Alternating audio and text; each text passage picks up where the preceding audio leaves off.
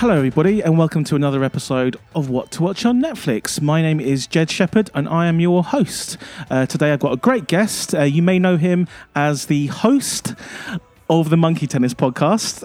It's Tom Stab. Hello. Hey Tom, how are you? I'm very well. As the host of Monkey Tennis, it's quite an honour and a privilege for you to have me in your studio recording. It is. Returning as well. Exactly. Are you the first? Oh, you're the second returner. Right, okay. But the only host of a podcast who's returning for an episode. That's true. Your underlings haven't returned. In fact, Tom Dark has never been on. Right, we're calling out Tom Dark right now. What have you got? Like, I'm calling you out, Tom Dark. Why haven't you been on the podcast? He's a busy guy. This is like kind of like old school wrestling promos, like calling out someone for not coming on a podcast. Well, that's not like a wrestling promo, but you get what I mean. I've seen some real weird wrestling shows, but I guess Tom Dark's too busy making tea for Liam.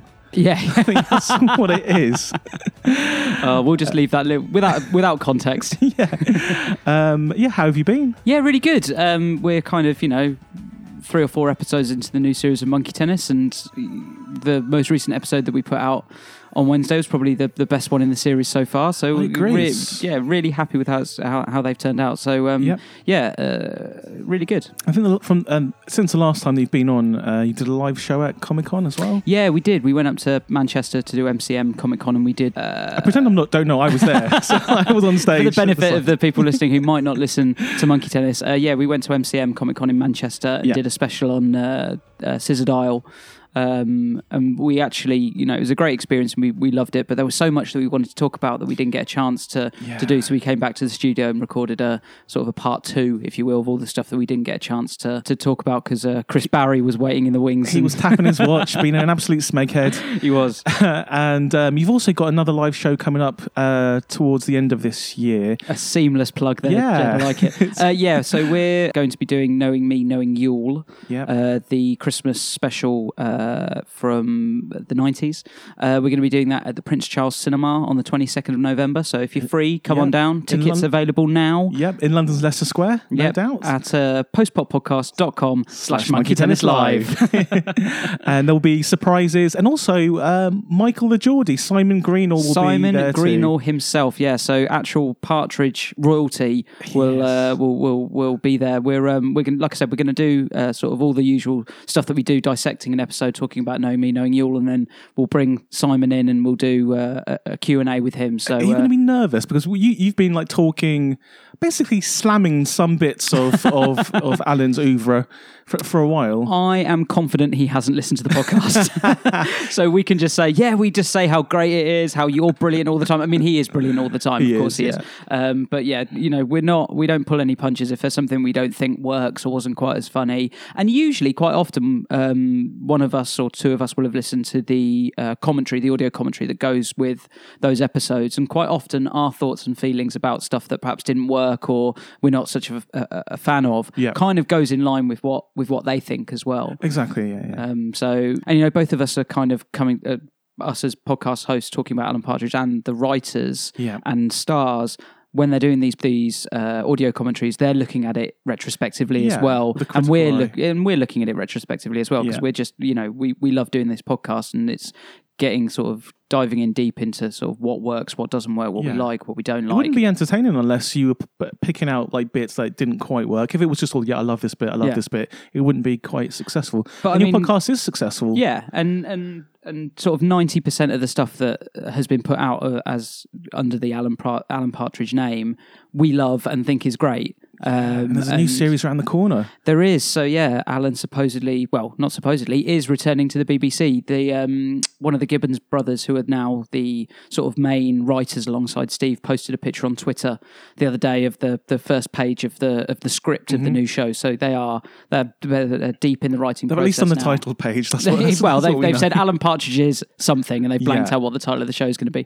But we know it's happening. That's going to be sort of spring next year. Although I think they said that there was going to be a special this side of Christmas. That's 2017. If you're listening to this in the future, excellent. So we will see some Alan this side of Christmas. But basically, you can never stop doing this podcast because I know. We were thinking we were going to be wrapping it up next year, but there's just more and more to do.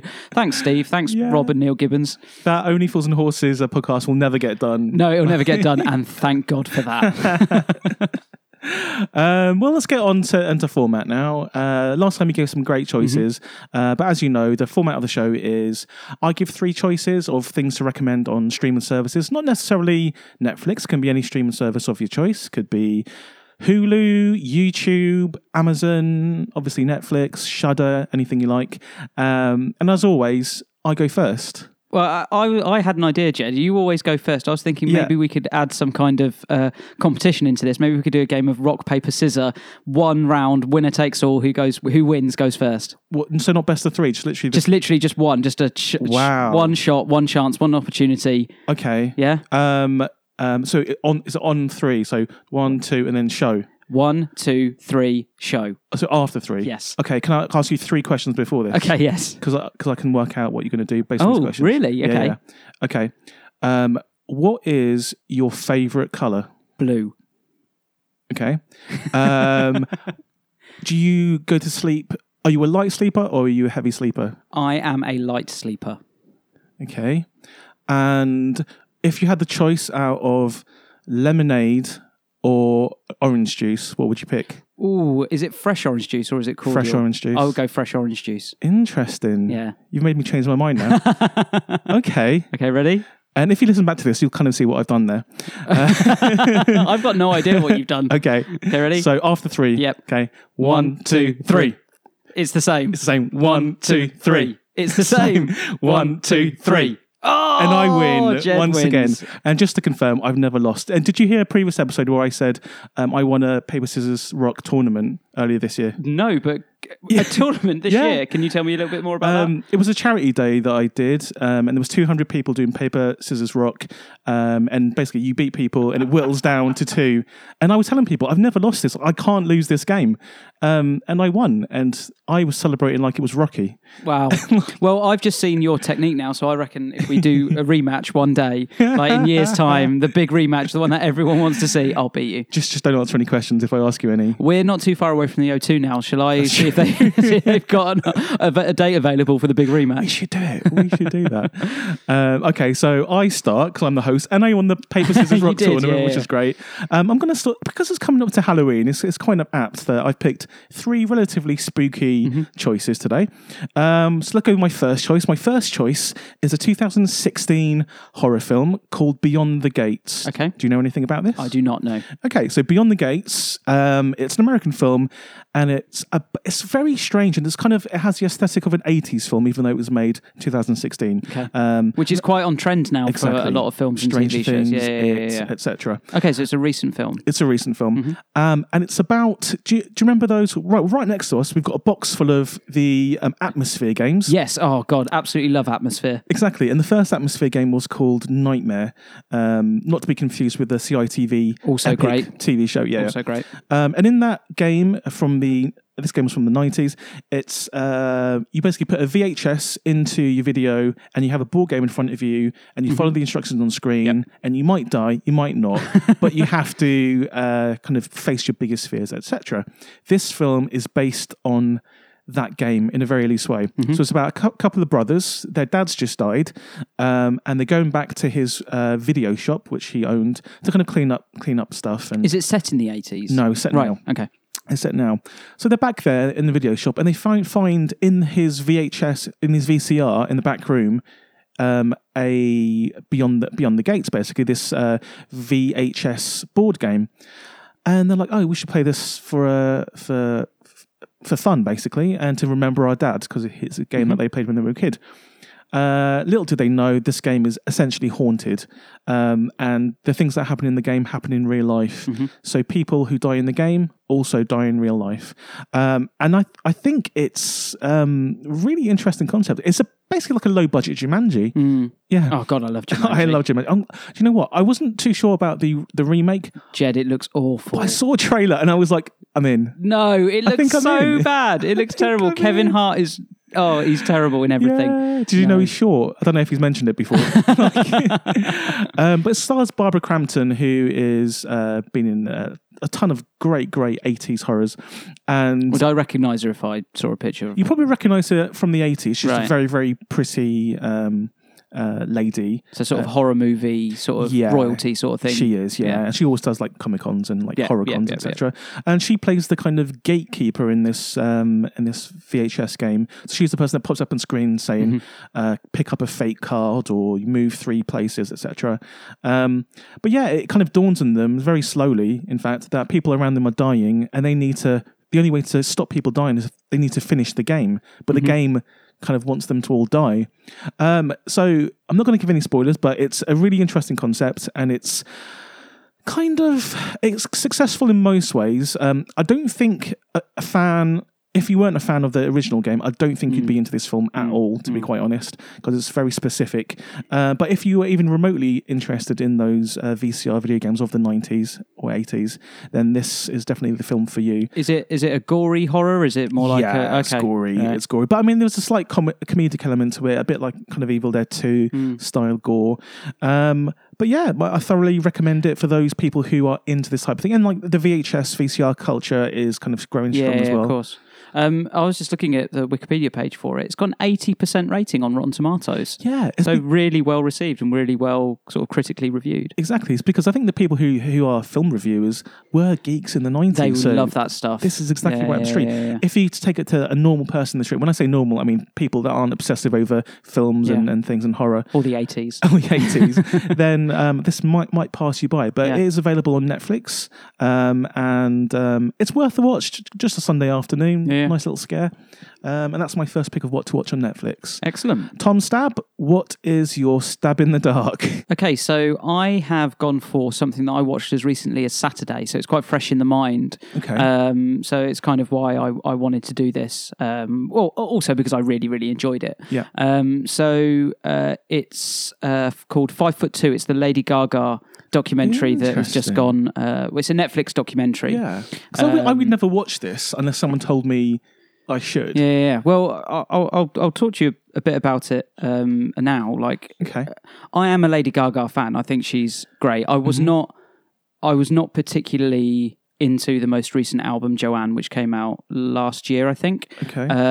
It didn't do much for me. It was kind of a more of a stripped back. It wasn't a sort of as in-your-face pop, bells and whistles. Which was what she's known for. Which is what she's known for being sort of very over the top. And I think it was kind of a reaction to the album before the last one, Art Pop, not quite connecting in the same way that the previous two had. Okay. So I think as a direct reaction to that album not doing particularly well and that persona that went with that album, she stripped it right back. So a lot of the sort of creative direction in the way that she dressed and the artwork was actually quite reserved. She was just kind of going around wearing jeans, boots, and a white t-shirt, and sometimes a hat. Okay, sounds like Madonna from the 80s, or like the 90s, a little bit. Yeah. And she kind of, I think that was kind of a direct reaction to she wanted to do what people didn't necessarily expect her to do, which I think is what all artists strive to do once they become successful for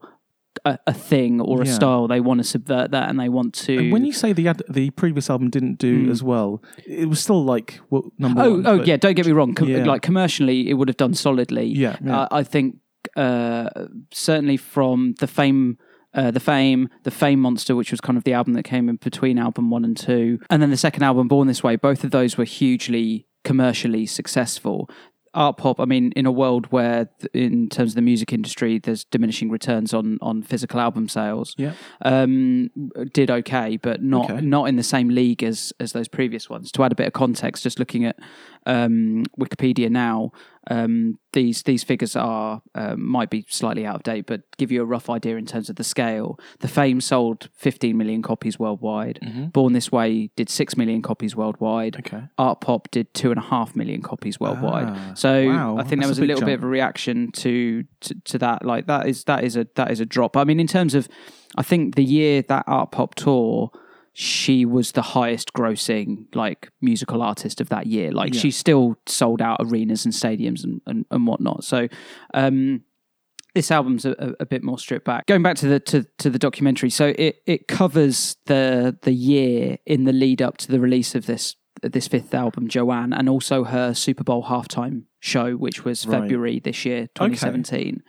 So it sort of tells that you come into it sort of they're well into the writing process. Yeah. They're at Shangri-La Studios, which is Rick Rubin's recording. It's almost like a complex. It's in Malibu. It's on the beach. It's beautiful, but it's like all these sort of individual recording studios, and she's in there with Mark Ronson and another producer called Blood Pop, and who features a little bit, but it's mostly her and Mark Ronson working on this album together, and you get the sort of, like I said, that you come in quite a way into that recording process, right? Okay, and then also. Coming up to the sort of the release of the single, the album, the promotional schedule for that, and then the news that she gets offered the Super Bowl halftime show, right, and then the last sort of third of it is about the build up, the release of the album, and then the build up towards this Super Bowl halftime show, which is obviously is kind of like the biggest deal for any artist is to do the Super Bowl halftime show. There's not much bigger than that that I can think of. So the issues I always have with these kind of biographies is how much of it is real, how much of it is staged. Like, is there any point in it where she kind of like has a hissy fit, but you feel like, oh, she's just doing this for camera, so she looks like there's different shades to her? So I went into this documentary thinking I have a perception of what Lady Gaga is, and that is as a performer and as a singer and as a pop star, and as someone that I've seen interviews with, and you've seen her in these incredible dresses and these ridiculous dresses and outfits and things like that. And I think you have a perception of this person of perhaps being really up their own arse, really pretentious, and I think a huge ego. Yeah. And I think you have to have elements of those to be a performer. And I think it's rare that those kind of traits don't develop with those artists when they get to that sort of level, because you know they have a certain expectation of how things should be done. They have a certain expectation of how they want to communicate through their art and how they want to present their art, whether that's through a stage show, through a t-shirt design, through a dance routine, through the music, etc. So you go into that thinking, okay, I think I have an idea of what Lady Gaga's like. I'm interested in finding out whether my preconceived ideas of what she's like line up with reality. Yeah. And of course, with all these documentaries, ultimately the person who signs off on whether they want it to go out or not is the person the documentary is being made about in this situation. So they do have ultimate creative control. Although I did read something on IMDb that said that she never actually saw the finished version until it premiered at the Toronto Film Festival. I'm not sure that's true. Maybe not. She seems like a control freak. Maybe not. I don't. You don't know. Also you don't know how much of it is put on. But I would, if there was a biography about me, I would stage it as hell. He would start with me in a hospital, like feeding sick kids. He'd just be like, "Oh, so you guys caught me in the act." So what I will say is that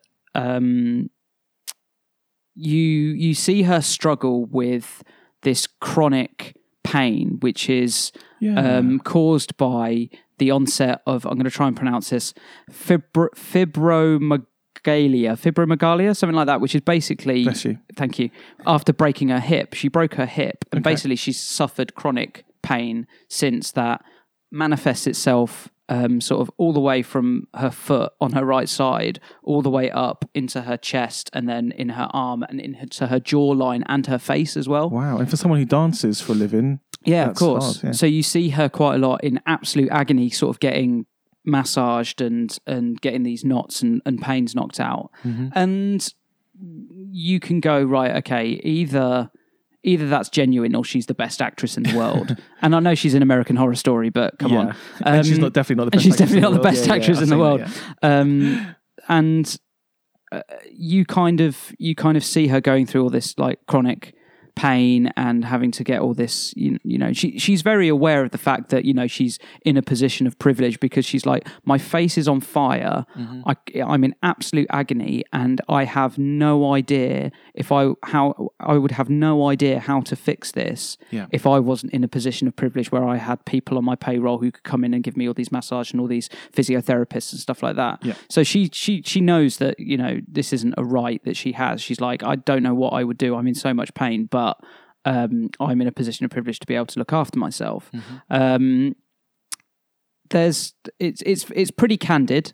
I think I don't remember seeing a documentary about an artist where I've seen someone so focused and determined in their art, and wanting it to be right, and just so clear-minded about what she wants to do and how she wants it to be done, which I think is admirable.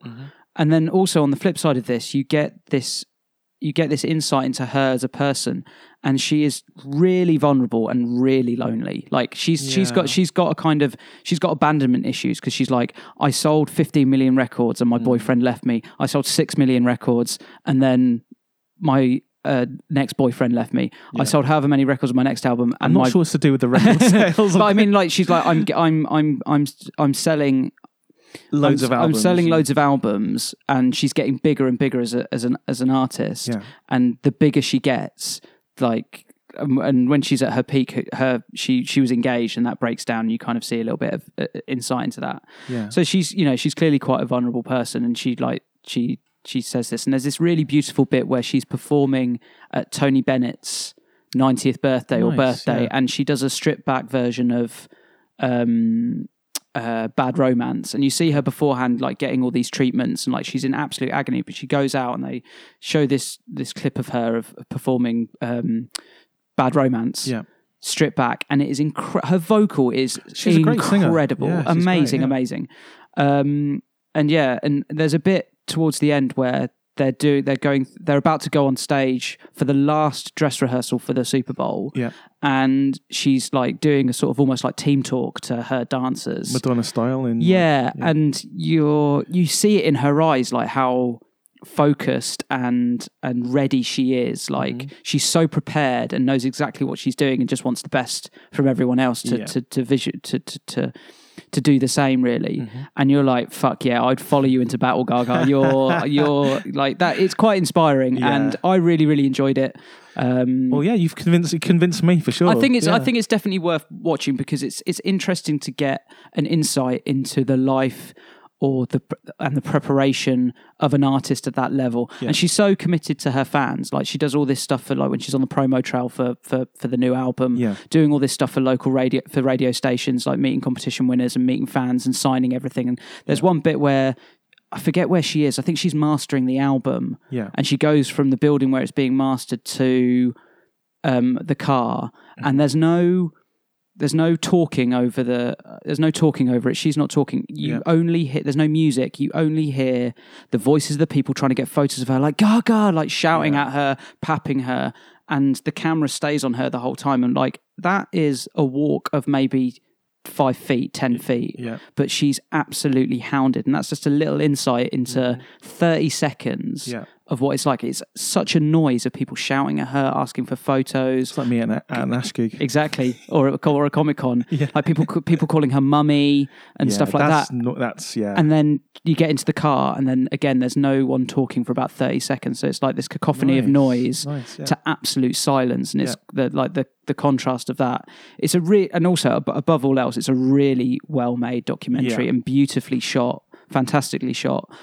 So I really recommend it. And even as someone who's not, if you're not a Gaga fan, just a little insight into what it's like to be a personality or a pop star at that level of fame and fandom is really interesting. A couple of other film biogs that I love. I love ABBA the movie. I don't know if you've ever seen that. I've not, no. It's genius. And I really like ABBA, so I should. It's basically half real, half fake, and it was it kind of preceded all the breakups of their marriage, and it's about them arguing on an Australian tour while they're on actual tour. So you get all the bits where all the crowd screaming at them and them playing gigs, but also you get them backstage like not speaking to each other, and probably how it was most of the time. Are there any Fleetwood Mac documentaries like around rumours? Because I was reading about that recently. There's only kind of after the fact ones. Right. There's about 15 VH1 things about but they're all great. They're Fleetwood Mac. Someone needs to do a Fleetwood Mac film.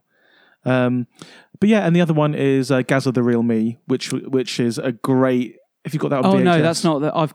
Is that one that's on Netflix, or is that One Night in Turin? I think that might be One Night in Turin. It came out on VHS in the early 90s, I think, and so it's a great VHS. You get to see him making a fried egg sandwich. So similar to the Gaga documentary. And finally, that's a Netflix documentary, so only available on Netflix, but worldwide. Perfect. Great. My next choice of what to watch on Netflix is a film that came out in 2014. It's an Austrian horror film. Now, usually the Austrian films will probably pass most people by, but this particular one kind of set the world, well, the horror world at least, and some kind of cult film festivals on fire. It's available on Amazon right now, and it's called Good Night, Mommy. And Mummy's spelled M-O-M-M-Y. Right. And it's really hard to explain without giving away the whole central thing. But perfect for this podcast then. Yeah. So it's about a mum that comes home from some kind of accident. You don't really know what's happened. Her face is covered in bandages. Right. So you can't see her, and she's like the main character. And she comes home to her twin boys, who are these 10-year-old kind of freaky looking boys, to be quite honest, look quite scary, and twins and children in horror films aren't usually a good thing, and in this case The Shining, right. Exactly. What do you mean exactly? Well, yeah, I mean I say not a good thing for the characters involved, right, because they're always evil. Oh right, so you mean I thought you meant not a good thing for the film. Oh no, it's always good to stick some creepy twins in there. So this woman, you don't know whether to trust this woman because you never see her face. So you begin to kind of doubt her. She's acting strange. The twins are talking with each other, and they think, hang on, is this really your mum? We've not seen her face. And the whole film is about them working out if this woman with bandages around her face is their mum. And you don't know what to believe because these twins are creepy in themselves, but also the woman's a bit creepy as well. And she tells them, don't speak to anyone, don't speak in the house, pull down the blinds, don't let anyone in. And you're just like, what is going on here? And as the film progresses, it's just a sense of dread throughout the entire film where you're just thinking, something really bad's going to happen. Something's going to be bad. If she's not their mum, then what is her intentions? If she is their mum, then why is she being creepy? And again, not to give away the ending of the film, but the final sequence in this film is shocking, where I can usually predict films very, very quickly, and I'm quite proud of seeing a trailer and figuring out who the killer is straight away. Here, didn't expect what was going to happen. So it's really surprising what happens. But then in retrospect, after you've watched, you're like, yeah, I could have kind of figured that out. It's quite similar to a Japanese film. I'm not going to say which Japanese film it is, because if I say the name of that Japanese film, then you will know the catch in this, the kind of the hook. So is it a plot twist, or when you say shocking, is it an act that takes place that is shocking, or there's a shocking twist? It's a whole sequence of shocking things. There's multiple shocking acts throughout this entire film. For instance, because they don't trust their mum, they tie her up and they sew her mouth shut. Wow. And she can't. So it's a rom-com. It's a light Richard Curtis movie for Christmas. But this won a bunch of awards at various different festivals because it came out of nowhere and it's pretty shocking. So how old is this film? It's from 2014, okay. And it's directed by Veronica Franz and Severin Fiala. I'm not too sure what they've done since, but they're geniuses, and I'd pretty much watch anything they'd make after this.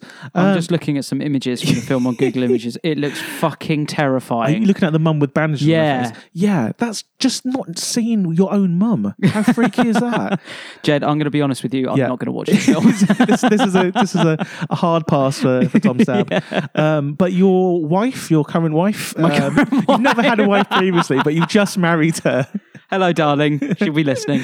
Hey, Abby. Abby's probably seen this, but if she hasn't, Abby, this one is definitely for you. Good night, Mummy. As my current wife, Abs, you can watch this film when I'm out doing something else. So is it on Netflix then? It's on Amazon. Right, okay. It's on Amazon. Yeah, it's great. It's a surprising film. It's one of those ones where you don't expect a lot from, because what expectations do you have of an Austrian movie? But it just absolutely blows you away. And it's in 2015, I think, when it kind of reached wider audiences. It was on a lot of people's best end of year lists as a best horror film. Yeah, and this film is also very critically acclaimed. This one also got a score of 81 out of 100 on Metacritic, which is probably better than Rotten Tomatoes or the IMDb score. Metacritic is more of a better aggregate, I find.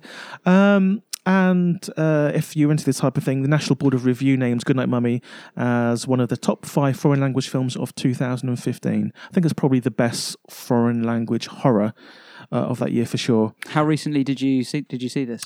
I saw this pretty soon after it came out. I can't remember if I saw it at a film festival or just in the cinema. But yeah, and the central performances by the twins is incredible. Really, really good. And there were Elias and Lucas Schwartz. And they look terrifying. They're creepy. I'm looking at pictures, like some of them are from you're like one picture they're from the premiere and they're looking like really nice and smart and suited, and then you turn to the next one, they look terrifying. Just never trust the twins. Never trust twins. I used to go to school with some twins, and they were devious. So one of them. So I was just taking a swig of beer. Devious was not the word I was expecting you to say. Well, one of them, just because he wanted an extra 30 minutes in exams, pretended that he had dyslexia. Right. And I'm like, did they even test you? No, I just said I had dyslexia. And you get an extra 30 minutes in exams. So he's there and a laptop, taking his time. I don't know if he's got a laptop. But yeah, twins. In summary, twins. And so yes, that's Goodnight Mummy, available on Amazon right now across the world. And that's my second choice of what to watch on Netflix. Tom Stab, what is your second choice? So I hope this isn't too much of a vanilla choice, or in that so many people have seen it that they're just going to skip past this. Don't skip past it. What I'm about to say is solid gold. It's Ozark, which I know you haven't seen. I haven't. Everyone keeps telling me to watch it, so this is great that you brought it up. How come you haven't seen it? It's just too much to watch. There's way too much to watch. And I'm busy watching Star Trek. Yeah. And you're loving Star Trek, aren't you? I'm loving Star Trek. I haven't had it as a choice yet, because I'm waiting for a few more episodes before I kind of put my neck on the line. Yeah. But so far, it's great. 4 episodes in. So Ozark, for those of you who aren't familiar with it or may have seen it on Netflix but not sort of investigated or read anything about it, it's a crime drama starring Arrested Development's Jason Bateman and Laura Linney. Now, despite Jason Bateman's involvement, it is not a comedy in any way, shape or form. Really? I'm a big fan of Teen Wolf too. But actually, I think Bateman's been in quite a few things that aren't comedies. He was in The Gift, wasn't it? Was it The Gift that he was in, a horror film? He? Oh, was he? Oh, wow, okay. I know he was in some more. He was in that Will Smith vehicle. He's been in a bunch of things, actually. But I mean, one thing that was kind of surprising, I mean, I know that he's been in things that aren't comedies, but I don't think I've seen him in anything that's not a comedy. So I've only seen him in, Arrested Development, etc. Where he's brilliant. But quite interestingly, and I think quite a lot of people make the same joke when they're watching Ozark, they turn to whoever they're watching it with and go, don't rate this new series of Arrested Development much, because he's not playing a character too far removed in the way that he delivers a lot of his lines, because in Arrested Development, Jason Bateman's character is sort of the straight man. He's the deadpan character. He is, and everyone's wild around him. Yeah, exactly. So whereas in this, it's almost like he's performing in Arrested Development, but in this series, because he's like, sometimes he's quite sarcastic, sometimes he plays a very smart character. Okay. A quick wit, and very sort of quick and fast at thinking on his feet, because he has to do that a lot in this series, where he's presented with, he's in danger, he's potentially about to get shot in the head, and sort of he's kind of switches to survival mode very, very easily, and knows the right thing to say in order to get out of the system. Because we kind of skipped. Kind of Well, I didn't know. me. I didn't know what Ozark meant. It's an area. It's a place. Right. The Ozarks is sort of like a series or like a group of lakes. In Missouri. So which is where they have to relocate to. So I've jumped ahead a little bit. So in terms of the plot, Bateman plays a financial planner called Marty Bird. Laura Linney. Why are you laughing? I don't know. Do you not like the name Marty Bird? Just because I know he turns into a werewolf in Teen Wolf 2. Does he turn into a bird in this one? No, he does not turn into a bird. Okay. And Laura Linney plays his wife. He's What's her name? Wendy. Wendy Bird. Wendy Bird. That's not Wendy real. Bird. Yeah, I had to think that for a second. So he is forward-facingly a financial planner, very successful sort of finance man. Behind the scenes, and this is all sort of stuff that is established very quickly in the first episode. Yeah. He is a money launderer for a big Mexican drug lord. So he cleans all the money for this drug lord through his business. Okay. And helps him to do it because we as the series goes on, you get the flashbacks as to how he came to be in this position. Yeah. And you've worked out already, but he's incredibly smart, incredibly good with numbers. He's the best at what he does. Right, okay. And therefore this Mexican drug lord has kind of handpicked him. And there's almost like a little bit of a sardonic nature to him. He kind of, again, I don't think this is too much of a spoiler, where in the episode further on in the series, the drug lord is trying to convince him to work for him. Yeah. And he kind of like he's attracted to the danger. Mm-hmm. He's attracted to that sense of something illegal. And his wife is as well. They're kind of in it together. Okay. Sounds a little bit like Breaking Bad or something. Yeah, I can see sort of I can see parallels there with the Bateman character. Definitely, he's attracted to the danger and actually I think secretly quite likes it. Yeah. But then it turns out that he has a business partner who has not been playing ball, and I'll try. It's very difficult to talk about it without giving away spoilers. Don't spoil it for me. But basically, as a result of this, he has to clean an insane amount of money, and he relocates his entire family to the Ozarks in order to do this because he says that there is a way that he can clean an obscene amount of money in a very quick period of time if he goes to this particular area. And like I say, awesome. He's kind of on survival mode. It sounds actually really exciting because I thought it was just going to be like stuff about like leases of houses or something. I don't know. No, well, I mean, there's a trend in this first episode which I'm noticing more and more in these Netflix series and these sort of these big series is that so much happens in the first series in these series because there's so much to watch on Netflix because there's so much. So many series and streaming services competing for your attention. Yeah. They put so much in the first episode because you have to start strong. Yeah. You have to start an episode and grab people by the bollocks and go, right, you have to watch this. We've got you. Mm-hmm. We have to write something or we have to make something that grabs people's attention instantly. Because if you don't have them by the end of the first episode, they're going to go, did you like that? Do you want to watch the next one? No, not really. I'm not really into it. So much happens. Mm-hmm. And that's what's so good because the pace doesn't really let up. Or if it does, it's a little bit further into the series, by which time you've invested in the characters and you're up for going back in time and finding out how they came to this position, which I think is a really interesting sort of trait and thing that these series are doing, like packing so much into, like almost like a feature film's worth of entertainment and story and condensed into an hour. So it's like bang, bang, bang, bang, bang. Yeah. And the first episode is awesome. I'm definitely going to watch it. Just the word of mouth on this, just literally everyone's telling me to watch it. Yeah, and the performances across the board are incredible. Jason Bateman and Laura Linney in this show are amazing. The kids are annoying, but they're as you know, kids tend to be annoying. They're a little bit wet, but any twins? They're still got no twins. I'm afraid. Okay, there is sort of like a hillbilly family where there's sort of like big brothers and sisters, big family brothers and sisters, and in that sort of hillbilly family, there's a young girl in the family called Ruth, who kind of, the dad's in prison. She goes to meet him quite a bit. She's almost like the leader of the family because she's smarter than the entire family. Yeah. She's got the brains, and the girl that plays her, an actress called Julia Garner, is amazing. Okay. Amazing. She's a great character. I'll look out for her.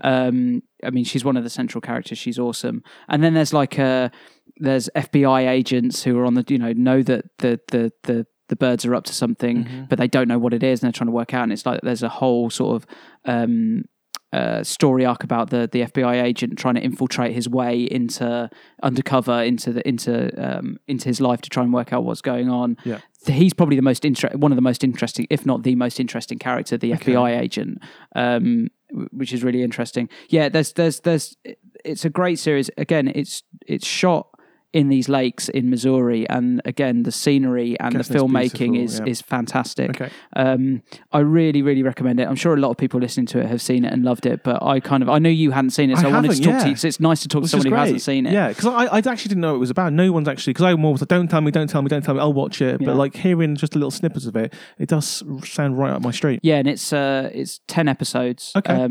9 1-hour episodes and then a feature-length episode at the end. Oh, wow, okay. And it has been renewed for a second series, so coming next year. So I can't recommend it highly enough. It's really awesome. Cool. Well, I will definitely stick that on my list of a billion things I'm meant to be watching.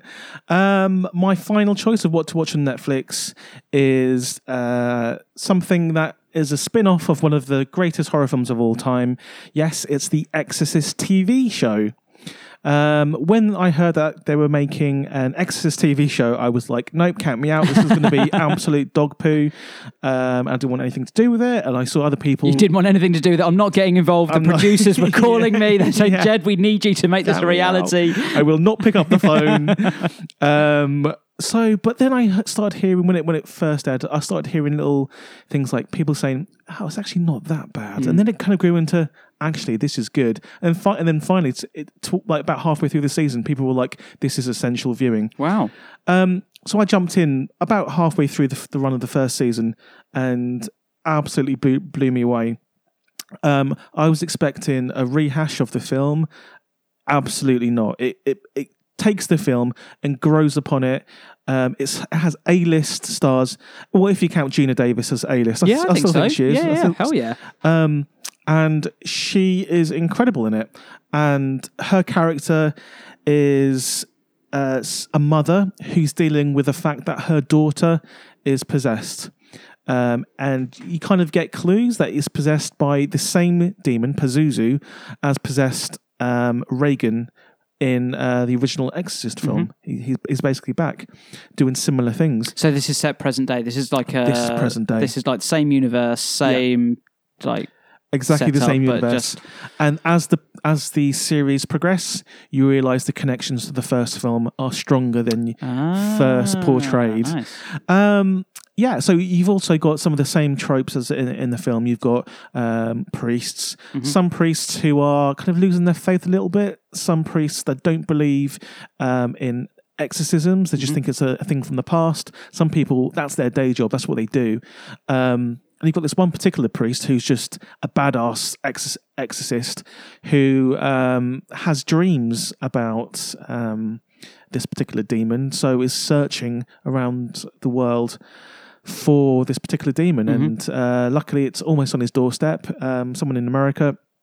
And the way that the demon is portrayed in this is a bit different than in the film. The demon is portrayed as an old man that kind of whispers in the girl's ear. So you see an old man creeping around, and you just think, oh, he just looks like a weirdo.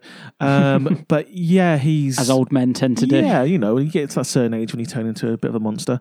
And he kind of whispers weird things into this girl's ear, makes her do outrageous things, violent things, really, really violent things. And there's also this kind of... one of the subplots is there's this particular kind of cult that's out there that is all about demons, and they're trying to kind of become demons and raise demons.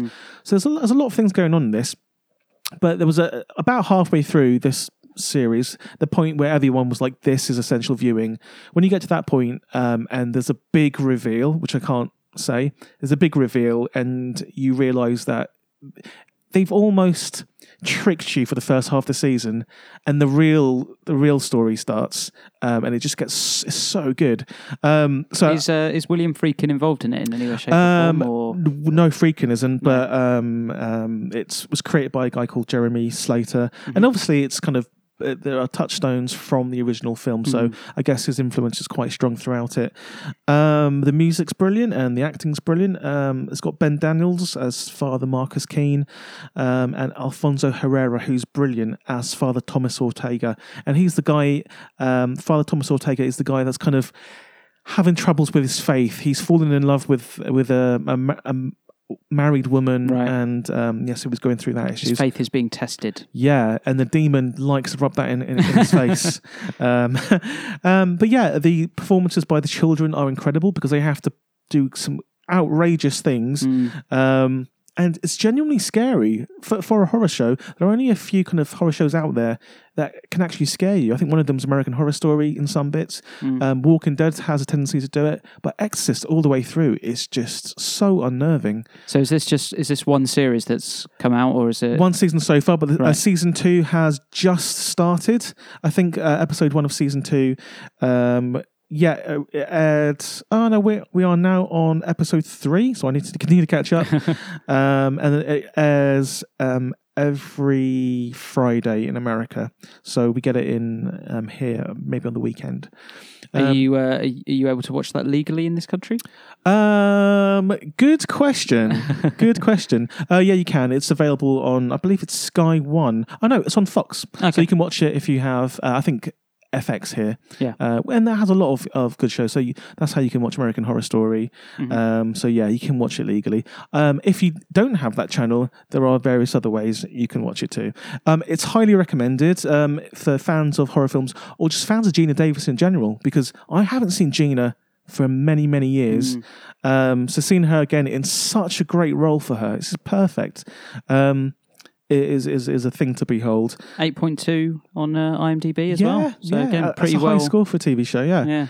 And yeah, so if you watch, if you've watched the film The Exorcist and you like that, you'll definitely love this. Again, my current wife would probably be interested in that. Oh, your current wife, your past wives, because Tom's dad is Henry VIII, would not appreciate it. But yeah, I recommend it. If you don't want to watch it, definitely give Abby the heads up. Cool.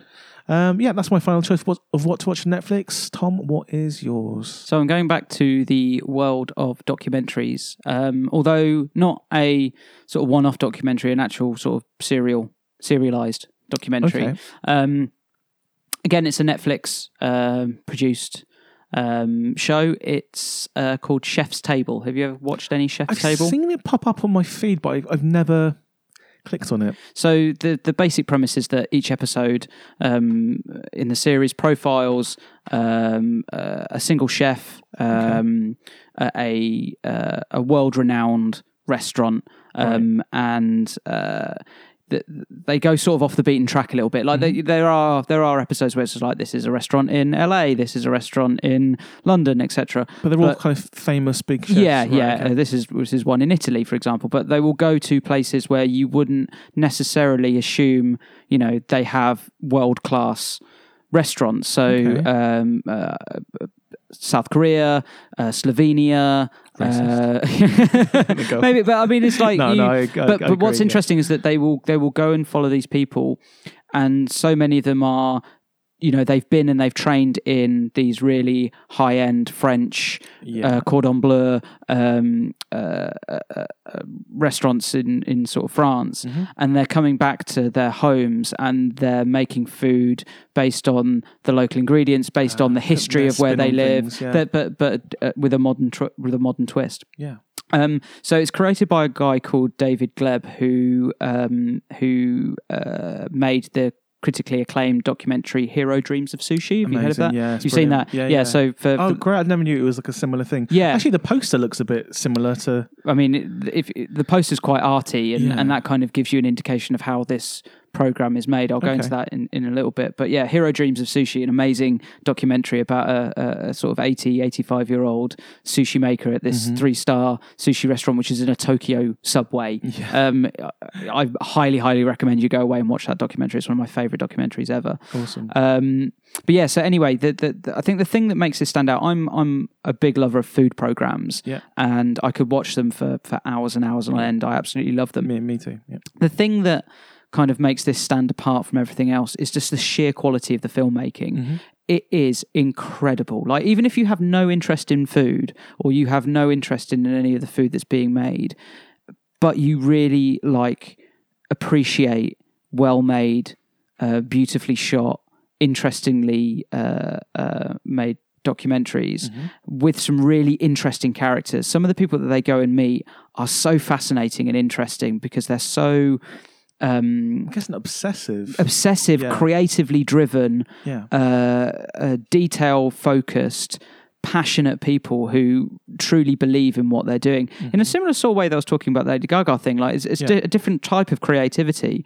but the same kind of drive and vision and determination to visualize and to create what they have in their minds and to do it right. I guess it's a similar process, isn't it? Yeah. It's making arts, really. Yeah, I mean, and you look at some of the dishes and they are art. They are incredible. And yeah, like I said, just the quality of the filmmaking is stunning. It's amazing. Towards the end of each episode, they kind of, when they're sort of the chef that they're focusing on might do like a wrap up or like talking about like what makes them tick or what, you know, their vision is or how they've come to this point. They'll do a little montage of all the dishes or a lot of the dishes on the menu with the names and stuff like that, and just that section is just some of the most incredible like looking footage in any documentary I've ever seen. It's so amazingly shot. My favorite episode, I'll just talk about that quickly, is I think it's the third episode in the first series, which follows a chef called Nikki Nakayama, who runs a restaurant called N Naka in. Is his nickname Nick Nack? It's a she.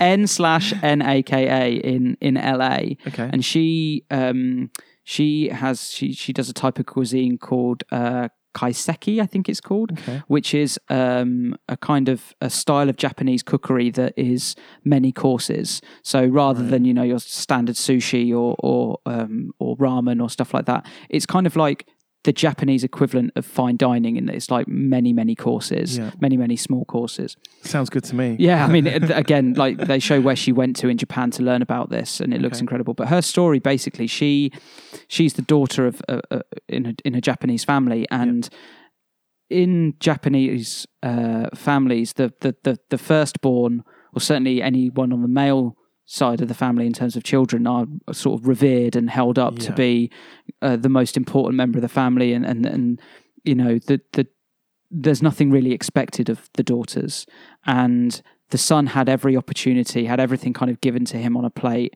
and he is basically a failure. Like, he has failed at every business that he's tried to run, every job that he's had, he's lost. He's ultimately a bit of a failure.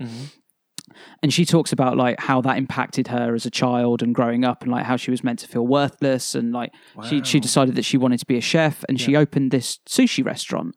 And she was doing it, and she was just like, I'm making sushi, but I'm not really, this isn't really doing it for me. The restaurant was doing well as well.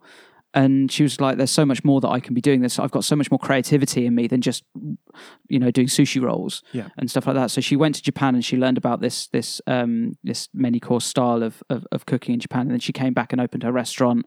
And like, where is she based? Sorry, in LA. Oh, this restaurant's in LA. Right, so you kind of invest in her, and you go with her on this journey about like learning about her childhood and growing up and stuff like that, and the journey that she's been on to get to where she is. And she's just like, you know, my parents never believed in me. They never gave me like really much encouragement or love, and they gave everything to my brother, gave everything to him on a plate, and I've had to work so hard for this. And, you know, I've met, you know, all the people that I'm close with, my friends, and it reveals that her partner she works with is her sous chef, and like they're a lesbian couple, and like it reveals that like they're kind of, because you've been seeing them working together and stuff like that, and then it's revealed that they're a couple, and it's really beautifully and sensitively done, and that kind of goes in line with what I mean about the style of the filmmaking as well as the subject matter is beautiful, and it's beautifully handled and really interesting and really fascinating. So if you're interested in food and you're interested in great filmmaking, I cannot recommend this series enough. I absolutely love it. Well, yeah. Well, that sounds right up my street. I used to love kind of cookery shows, but I think the pinnacle for me was shows like Floyd on France. Just getting battered. Yeah, he just gets drunk, throw some fish in a pan, boom, done. Credits. Lovely stuff. Yeah. He's just always like, one for the pot, one for me. Yeah, exactly. If you're interested in cookery and you've seen and cooking programs and you've seen that on your Netflix and you've never you just thought it might be just another cooking show or whatever, it is so much more than that, and I really, really recommend it. That's great. Well, thank you. That's your final choice? It is. And is this also your final time playing Scissors, Papers, Rock? Well, do I have to retire now? Is that how it works? you just Are you like play. Highlander? There can be only one. Yeah, you've basically been knocked out of the league.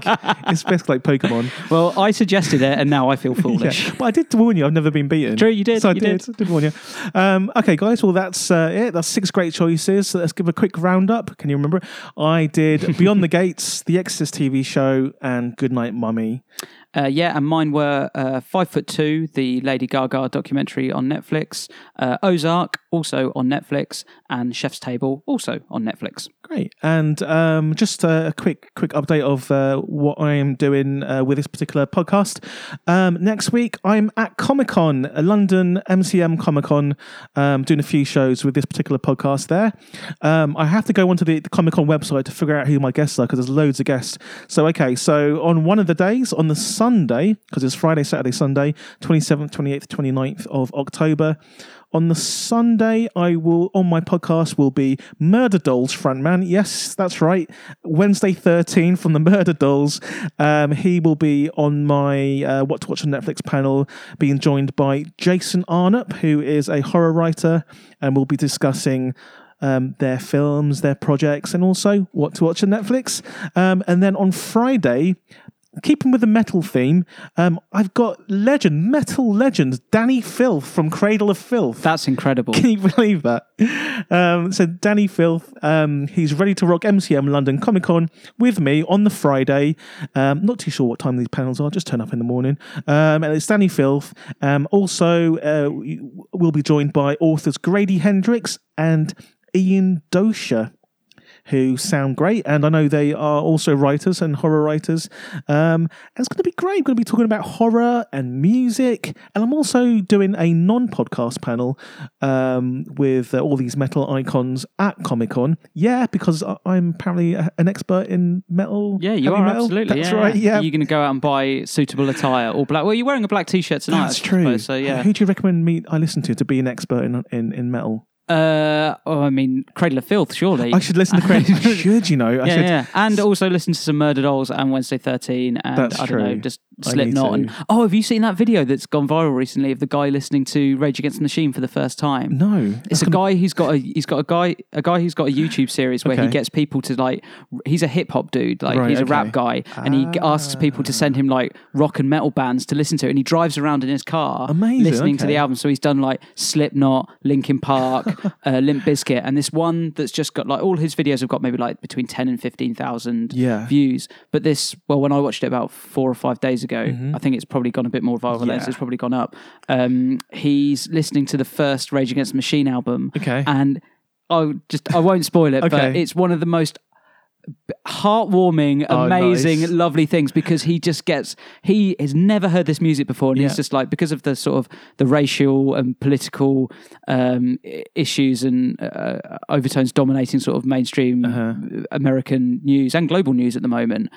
There's so much in that lyrics, in their lyrics about fighting the power and about being anti-establishment and anti-police corruption and stuff like that from the early 90s that he's connecting with in 2017. And he's just and he's so into the music and so into the lyrics. It's such an awesome video. Go check that out. I'm always up for a bit of rage. And also on the Saturday, for fans of my other podcast, The Pilot, myself and Rob Jelly are doing a special version of the Pilot podcast. More details if you go and listen to that podcast next week. Yeah, and that's it. Thanks very much for coming on, Tom Stab. Always a pleasure, Jed. Yeah, and again, if you guys want to listen to more of Tom Stab, you can do so by calling his number, which is 07... beep it out. You can catch him on Monkey Tennis, the Alan Partridge fan podcast, which is bloody great. Yep, go onto iTunes, go onto Acast, search Monkey Tennis, download the whole lot. And rate, review, and subscribe. Tell your friends. Yeah, and tell your friends, and come to the live show on the 22nd of November at the Prince Charles Cinema in London's Leicester Square. Indeed. Thanks very much for listening, guys. I will see you next week. And at Comic-Con, if you come in, come and say hi. You should go. Please do. Are you coming? Yeah, on the Friday. Excellent. See you there.